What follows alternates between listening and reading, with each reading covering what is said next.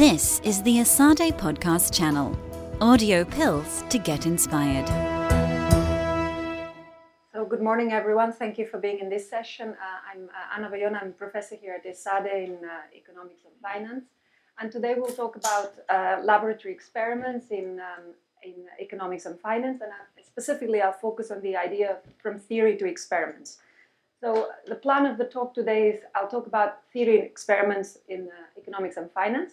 The first bit is a general introduction, which stems from a chapter with Rosemary Nagel, who's here for part of the talk, and is based on a chapter we wrote about Reinhard Selten, the dualist, who's a Nobel Prize in economics, who did a lot of interplay between theory and experiments in economics and finance. And then I'll talk about an example from my own research, and I'll focus mainly on the experimental design because I think that's the part where you can see the challenges and learn more from that. So it's quite a technical topic. It's supply function competition, private information and market power, laboratory study, and then we'll do some concluding remarks at the end of the talk. So the first part will be introductory, then will be more technical, and then we'll conclude at the end. So the first part is based on this book chapter that we wrote with Rosemary, and it's a good introduction to the interplay between theory and experiments. It was based on honor of Reinhard Selten, the dualist, and he's called a dualist because of this idea that he worked both in theory and in experiments. So let's start with a couple of quotes, which I think are very motivating. So the first quote is that the structure of bounded rational economic behavior cannot be invented in the armchair. It must be explored experimentally.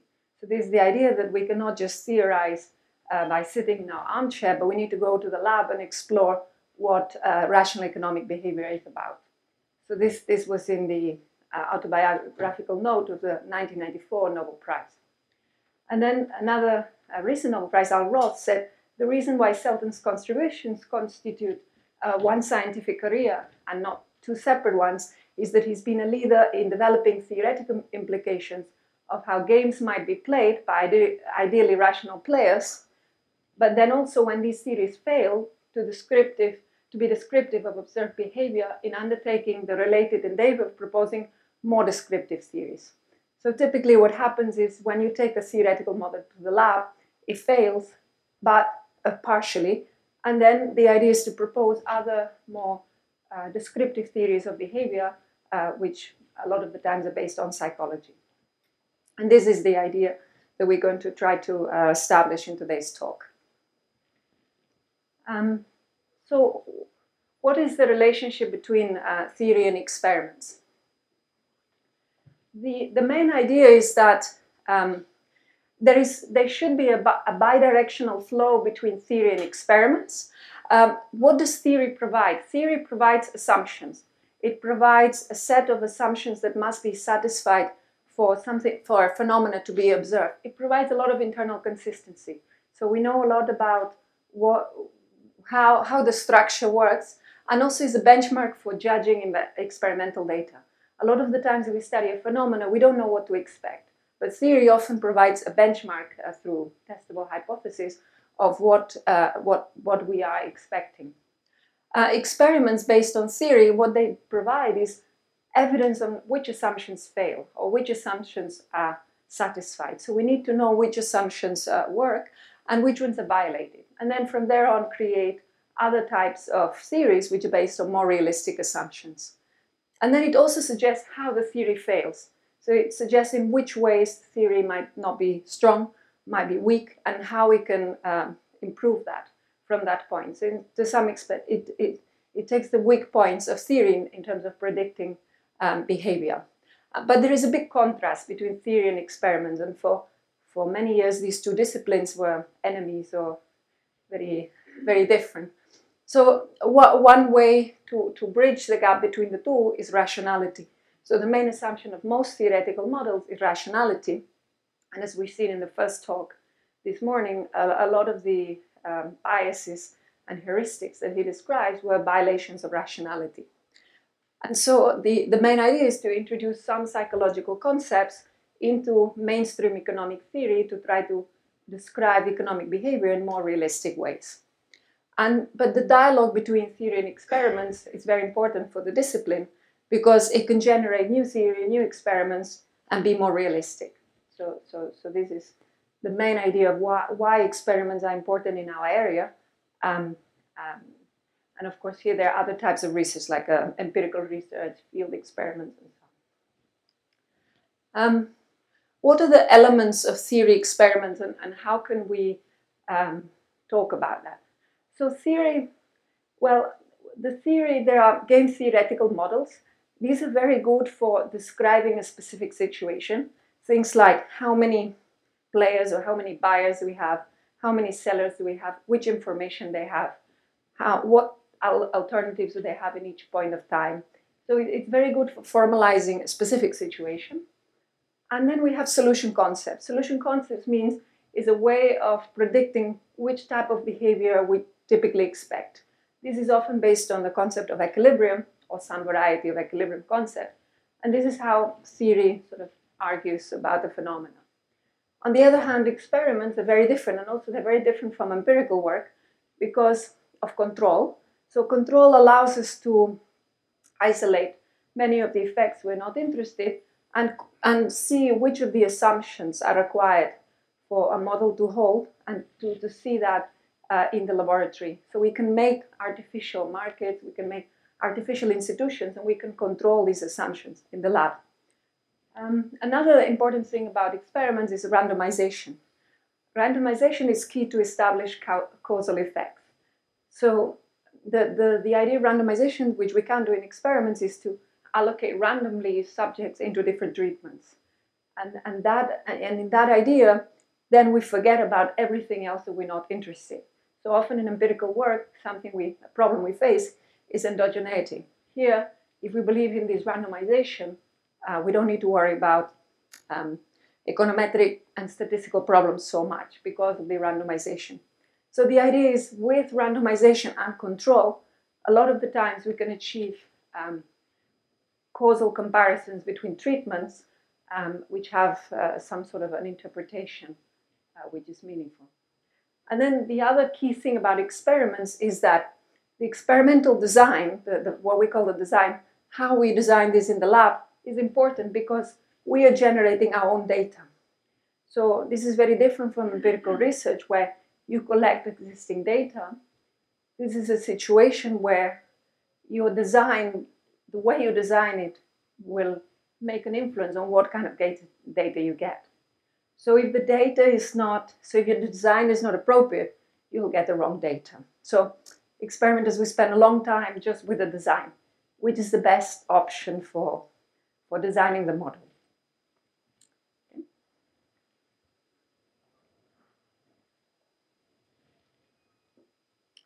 So some thoughts about theory and experiment are the following. So the first thing is this idea of Schotter, that he describes the types of theories, the main types of theories. So one type of theories are predictive theories. So most of you might have heard about Nash equilibrium. Well, Nash equilibrium typically makes very specific predictions ex ante. So very ex ante, you know how a game will be played, how a market will be played. And you know ex ante what are the predictions. But the problem with this is that these may fail to explain the data behavior well. On the other hand, there are theories which are very explanatory. So other types of theories, for example, level K could be a theory like that, which make very good ex post predictions. But the problem is that ex ante, they may not make tight predictions, often because they have more degrees of freedom, and then ex ante, you have something undefined. So what can we test in the lab? Which type of theories can we test? And what can we test in the lab? Well, predictive theories make typically point predictions. No? This person is going to buy X amount at this price. This is a point prediction. No? We know a price, we know a quantity, and we know that prediction. One thing we can do is get data from the lab, estimate the parameters, and then test this in a very quantitative way. But often this fails, right? Because it is very complicated. Another thing we can do is comparative statics. Comparative statics means see how a parameter changes and see whether the direction of the change is appropriate as predicted. So this is something which is much more important to verify whether the predictions of the theory are confirmed in a qualitative way. So that's important, and it tests the qualitative features of the data. Okay. So theory, what does theory provide? It provides a guide to experiments, some sort of a benchmark. Often we don't know what to expect. No? If we design a new market, we want to design a new market for Uber, we have no idea what to expect. But if we have a theory which makes some kind of prediction, we at least have a benchmark. It may fail, but we have a benchmark. And so if it fails, hopefully it leads to new insights where we can see where it fails and then generate other theories from that. And importantly, this can be used to guide policy decisions. So policymakers increasingly use experiments to see how situations will be realized in real life. Okay, so a little bit clear. So this is the main general introduction of why we do experiments, what kind of things we're looking at. And now we'll look at one specific experiment which comes from my research, where we test the comparative statics of quite a complex theory, and we try to see whether we see that in the lab. Where in the lab we typically have students. So the paper is called Supply Function Competition, Private Information and Market Power, a laboratory study. This is joint work with Jordi Brandt and Xavier Vives. Jordi is around, maybe not in this session, but he's around today. So we'll talk about this, and I'll try to explain it in a very simple way. But to sum up, we generate a market in the lab which resembles either treasury auctions, open market operations, which are central banks issuing liquidity, or wholesale electricity markets. So we try to generate a very complex market in the lab and see how students behave with private information and market power. And we try to see how a specific theoretical model predicts behavior and in which ways it fails. So what I described at the introduction is exactly what we try to do in our specific case. So let me start with a brief motivation. So what we do is we study in the lab a particular market which is representative of quite a few situations. We try to generalize. The situations could be liquidity auctions. These are central bank auctions trying to increase money supply or reduce money supply. Treasury auctions, wholesale electricity markets, which indirectly they affect the prices we pay for electricity, and also markets for pollution permits. So these markets, they have a common structure, which we'll try to describe. The common structure of these markets are three things. First, incomplete information. So typically bidders, either banks or electricity firms or pollution firms, they typically do not know ex ante the value of an asset, or they don't know their cost for a variety of reasons. I'll give an example of one reason. And the other thing is that they compete in a particular way, in what's called demand or supply schedules. These are one very specific type of auction. In these auctions, rather than bidding a price or bidding a quantity, they bid for each quantity how much they're willing to pay or how much they're willing to buy this particular unit for. So in other words, they submit a schedule. Right? So for each quantity, they say how much they're willing to buy this quantity for, how much they're willing to sell it for. And these markets are characterized by being very complex. So there are very few empirical studies which study these markets because they're quite complex, especially if there is incomplete information. So what we try to do is to establish a relationship between incomplete information or information of frictions and market power. We have a theoretical model which we have very tight point predictions, and we try to see whether we see that in the lab with students or not, and in which ways it deviates. And so this is very important for policy. So policymakers, central banks are very concerned about this issue, but also competition authorities. So competition authorities are very concerned to see when they see a high price, is it because they're colluding or is it because of private information? If it's because of private information, it's not bad because it's not collusion. But if it is because they're colluding, that's something which can be penalized and has to be tackled through competition policy. So that's something that we try to understand. So let's go through an example. This example comes from central banks, from open market operations. So here, what we have is open market operations are very important for providing liquidity to the financial system. And in the end, open market operations determine the level of interest rates. So they're very important for the whole financial system. And the way banks bid for this liquidity is through an auction. The auction works in the way that we described it in the experiment. And these auctions are typically organized by central banks. So this is an issue of importance for central banks. The auction is of a uniform price type. That means that each bidder can bid multiple prices, but then at the end of the auction, everyone pays the same price. And the asset that they're buying, which could be some sort of liquidity, it has an uncertain value. They don't know the value when they bid. And I'll explain why it might be uncertain. So bank bidders, what they do is they maximize their profits, as is typical in economics and finance, and they submit these demand schedules. So demand schedule is for each quantity a price, the maximum price they're willing to pay for that unit. And then there's an auctioneer, in that case is the central bank, which selects a price which clears the market. That price that clears the market is uniform, is the same for all bidders. Other types of auctions are discriminatory, where everyone pays the price they bid. And the valuation of bidders is uncertain and has two components. One which is common, is absolutely common among all bidders.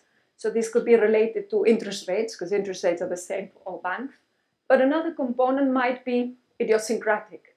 If it's idiosyncratic, it could be because each bank has individual liquidity needs. So each bank has uncertainty about the future liquidity of the bank. You don't know exactly what will be the future liquidity need of a bank. And this idiosyncratic component might be correlated with other banks or uncorrelated with other banks. For example, in times of crisis, this correlation typically increases, while in normal times, the correlation is null. And so another example, which has the same structure but is different in terms of setting, could be wholesale electricity auctions. These are the auctions that producers of electricity bid for supplying this electricity to the market. And it has exactly the same setting in terms of competition and information. So we designed an experiment based on wholesale electricity auctions, where instead of demanding the asset, they supply the asset. But they also have incomplete information with the same components. Okay, so why do we do a lab experiment? Right, so that's very important. Why do we do a lab experiment? First, because our goal is to understand the relationship between informational frictions, incomplete information, and market power. So it's very difficult using empirical research to observe private information. You cannot observe that, that's private, and so it's not disclosed. So we cannot understand anything about private information from observing the data, at least directly. However, in the lab, we can induce private information artificially. And so we can control for the bidder's private information. So something which is very difficult empirically, in the lab we can control for it. Also, the stakes are very high in these markets. Now you imagine trying to do a policy experiment with the central bank auctions. The stakes are too high, right? So the central bank is not willing to try experiments on the auction format, on the type of information and so on. So the lab is a good economic test bed for this theory because, well, the stakes are with students, and so we can understand something about the market. Something incomplete because we are aware that the behavior of students may not be the same as the behavior of banks, right? So the big problem with experiments that we always criticize for is external validity. So how can we say that, something we observe with students replicates to professionals? So we'll talk more about this at the end. So let's go to our experiment. So our experiment follows very closely what I've described to now, but with more structure. Right? So what we do is we provide experimental evidence of behavior and outcomes. Here outcomes we mean market prices, profits, of the following features. So we have the competition environment is a few sellers, a few bidders. In this case, there's sellers. All these markets, they are oligopolistic. There are only a few big players. There are only a few big banks which bid for in treasury auctions or for these kinds of auctions. Also electricity, there are only a few players which are very big. The competition in supply function, meaning that for each quantity, each of the firms supplies, says which is the maximum price, the minimum price they're willing to sell that unit. I'll show you graphically the way that looks. And then is a uniform price auction. Once the auctioneer determines the price, everyone sells at the same price. And now the information environment. So bidders are uncertain about their costs. So here's not about their value, but about their costs, exactly the same. And also the cost of other bidders. So they don't fully know their costs. But they receive a signal about their costs. A signal is some sort of a clue about their costs. And the signal can be of high or low precision. So it can be a very precise signal or a very imprecise signal. This is in bold because that's one of our treatments. Okay, so this is one of our treatments.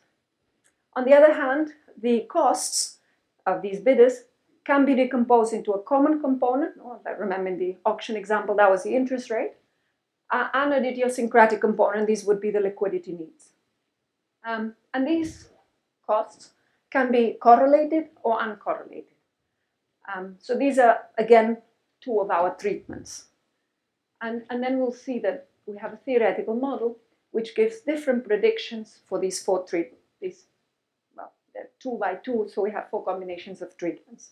And what we see in the lab, what we want to see in the lab is whether these predictions in these 4 cases are confirmed with the data. Let's skip the related theory. Let's briefly go to the theoretical background, very, very briefly. I'll just have this slide with equations and then there will be no more. So the model is a model of Vives 2011 published in Econometrica. It's a static game, meaning that it's only played once. This is important. You'll see that in the lab we do it a bit differently, and I'll explain why. And the profit is a very simple profit. It's just price minus marginal cost minus some quadratic transaction cost. Okay.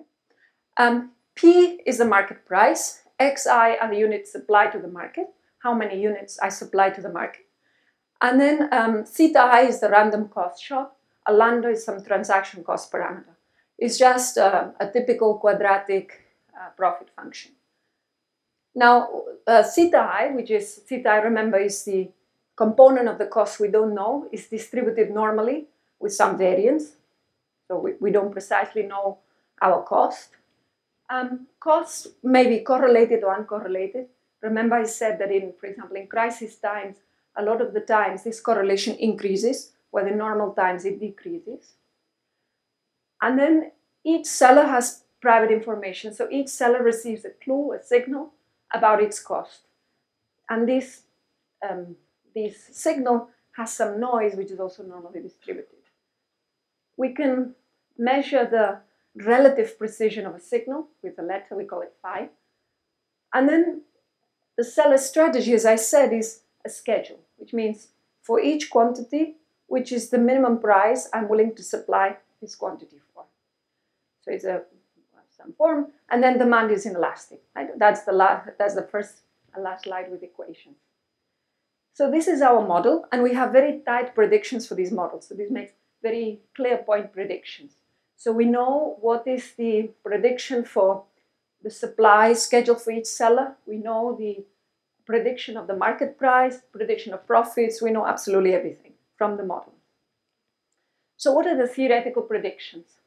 The theoretical predictions are the following. The idea is when costs are not correlated, the market price conveys no information about costs. So when there is no correlation among costs, let's say normal times, I think about the market price and that brings no correlation about costs. Those of you that are economists, when costs are uncorrelated, there's no adverse selection. When costs are correlated, I can think about the market price, and the market price tells me if the market price is high, I must think that the cost of other people must be high too. So that means that my cost is high. So when there is costs are correlated, there is adverse selection. So the main prediction of the model is that market outcomes with interdependent costs, meaning private information and correlation, are less competitive than markets with uncorrelated costs. We have a very, very clear prediction. We even have the numerical values of that prediction. Okay, so, and the idea is adverse selection. So this case has higher adverse selection than the other case. And then we just try to see whether we see that in the lab. So this is the theory. Then I'll show you more predictions. And then we see how do we transform this complex theory into an experiment. So the experimental design is as follows. We do what's called a 2x2 between subject design. And what we're interested is in two things. We're interested in uncorrelated costs versus positively correlated costs. And we're interested in this means high precision of, well, one case is high precision of the private signal, the other case is low precision of the private signal. So we want to see more precise markets, what do we get? Less precise markets, what do we get? Uncorrelated costs, what we get? Positively correlated costs, what we get? And the interaction. The interaction is this term here. Okay. So this is our treatment. And then the parameters are chosen so that these two treatments have the same degree of market power. Okay, so they have the same degree of market power. Then we have to make the parameters, but let me show you the theoretical predictions graphically. So on the vertical axis, we have ask prices. Okay, these are the prices that the seller offers electricity to the market. On the horizontal axis, we have quantity. This is the amount that is offered to the market. Each of these lines plotted is what's called supply function. For each quantity that I supply to the market, what's the minimum price that I'm willing to sell it for? So the theoretical prediction when costs are uncorrelated is this black line. Okay? And we see that it's quite flat. The two theoretical predictions when costs are positively correlated, they're a bit different, but they're very similar. They're much, much steeper. Okay? And so in these two treatments, in the red and yellow treatments, we should see higher market power. No? Steeper supply functions mean higher prices, higher profits than when costs are uncorrelated. So we're trying to test this difference, whether we see that in these two treatments, we see higher market power than in this treatment. What's the difference between the red treatment and the yellow treatment? Well, the red treatment has high correlation and low precision of the signals, whether the yellow treatment has low correlation and high precision of the signals. Okay? So they're a bit different in their composition. So we can see, for example, if we see any difference in these two treatments, it will be because the reaction to one factor is more important than the reaction to the other factor. Okay? Let me briefly explain how we did the experiment. So the experiment, we did 6 independent groups of 12 members each, which had 4 markets of 3 sellers in each of the 4 treatments. So one subject participating in one treatment did not participate in the other treatments. In the end, we had 288 subjects in the main experiment. We also did some robustness and so on. And then we played this market for 25 rounds. What does that mean? Why do we do it 25 rounds if the experiment is static? We do it with 25 rounds because, well, first it's very difficult, but second is an established fact that equilibrium does not appear at the moment in this game. So we typically need to repeat to foster learning. But we made sure that still it's not a repeated game, a one shot. So there's some experimental techniques for that. So let me just show you briefly how the experiment looks in practice. This is the way the experiment looks. So everything is on the computer in the lab. Now we have a lab, so we could do this experiment. And we tell you the round, 1 to 25. you have some points. So these experiments are incentivized to foster that you kind of try to behave as maximizing profits. Then at each round, first we tell the subjects their signal. We say, your signal is such.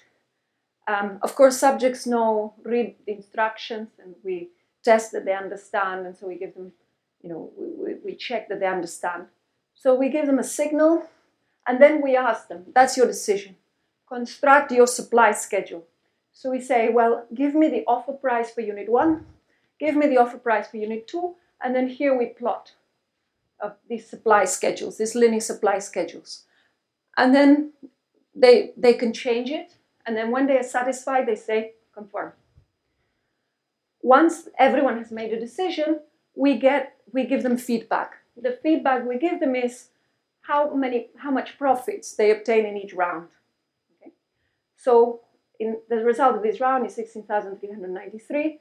And then we see, well, your revenue has been such, your production cost has been such, your transaction cost, and so your total profit has been that. We also give them feedback about the market. So we say, okay, you're seller 1, you're the blue one, but the other 2 sellers have done that. And then we have how many units are sold, what are the profits, and so on. So this is the interface, computer interface that we use for the experiment.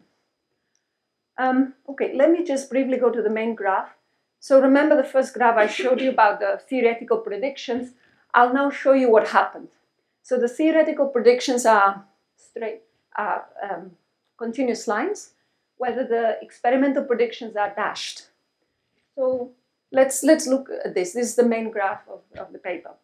So we've said that these 2 treatments have adverse selection, have some sort of correlation among costs, and we should see higher market power.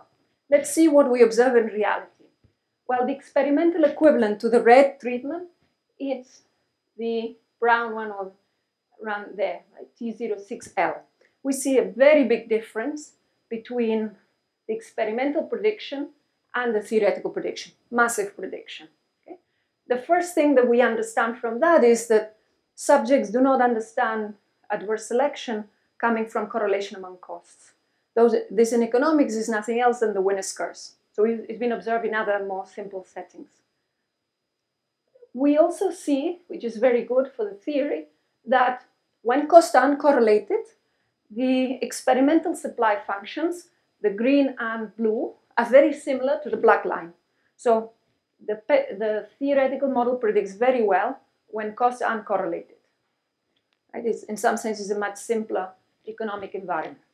And then the interaction effect, which is this case, we see that it's steeper than, and has higher market power than when costs are uncorrelated, but it's far from its theoretical prediction. Okay? So what we understand from that is that subjects, and this is good because this confirms that experimentally we see that informational frictions lead to market power, but the underreaction to the correlation is large in relation to the reaction to the precision of the signal. So in other words, they understand there are 2 sources of informational frictions: private information, which comes from a relative precision of the signal, and correlation. They do not understand that correlation leads to adverse selection. That's the winner's curse. But they do understand that less precise signals should lead to higher market power. So they understand something about signal precision leading to market power, but they do not understand that correlation leads to higher market power. So to conclude, oops.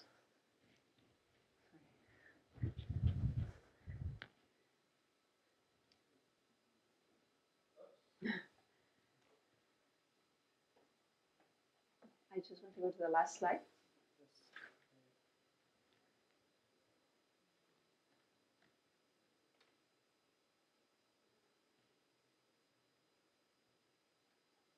Last slide.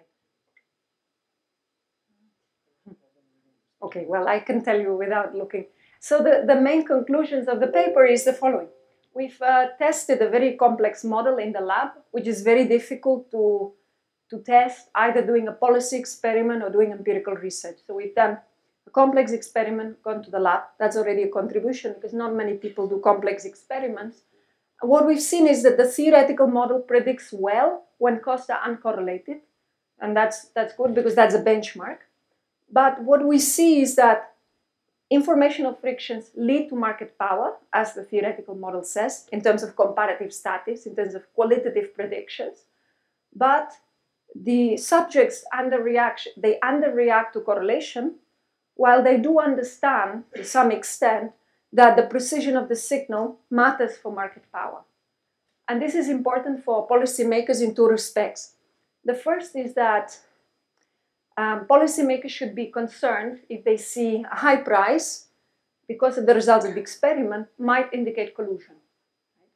So that's something important. And the second thing, the other policy implication we derive is for a policymaker that wants to favor consumers, it should provide more public information because that would foster more competitive outcomes. So providing more public information should help consumers in increasing consumer surplus by providing more efficient outcomes in that respect. So this is mainly what we find. And we also see limitations of the model and which ways the model can be made more descriptive, which is perhaps to tackle this correlation effect and so on. Okay? So that's the main idea.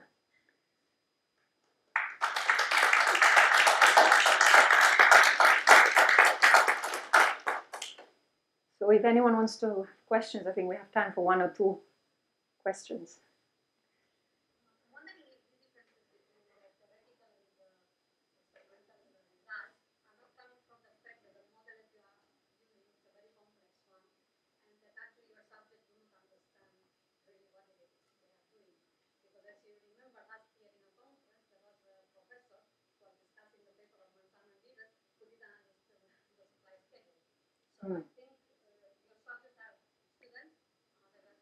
They're students in quantitative subjects, so like engineering, economics, maths. But so partially yes, partially no. So it's true, it's a very complex experiment. That's why we're not too worried about point predictions. We're not too worried that the deviation is large. What we care is only the qualitative effect, because we understand that there is some people which do not understand the experiment. In fact, we see it. Some people make losses and they don't learn over time. But what we see is that one of the treatments with correlation has higher market power than the others. So that means that there is some understanding there that which does not come from adverse selection and correlation, but comes with the precision of the signals. Yeah, so we do. So what we do is we give the instructions, then we give them a test of whether they understood the key points of the instructions and they get it right or wrong. And then if not, we go and explain. And then they play 2 trial rounds, which we comment how it went and so on before the experiment. So we kind of control, but that's the big concern. It's too complex, perhaps. Mm-hmm. Congratulations for your lecture. I have 2 comments. One refers to the open market operation, the absence of the monetary policy central banks, and the other one's about the electricity generation. The first one, how does your model run nowadays when in fact the forward guidance monetary policy provides all liquidity, full allotment, provision of liquidity. When you know the rate of interest, the price, when you know the maturity, you know the guarantees, so when the Federal Open Market Committee provides the limit limits, we say, well, that's everything you want to know. There is not incomplete information.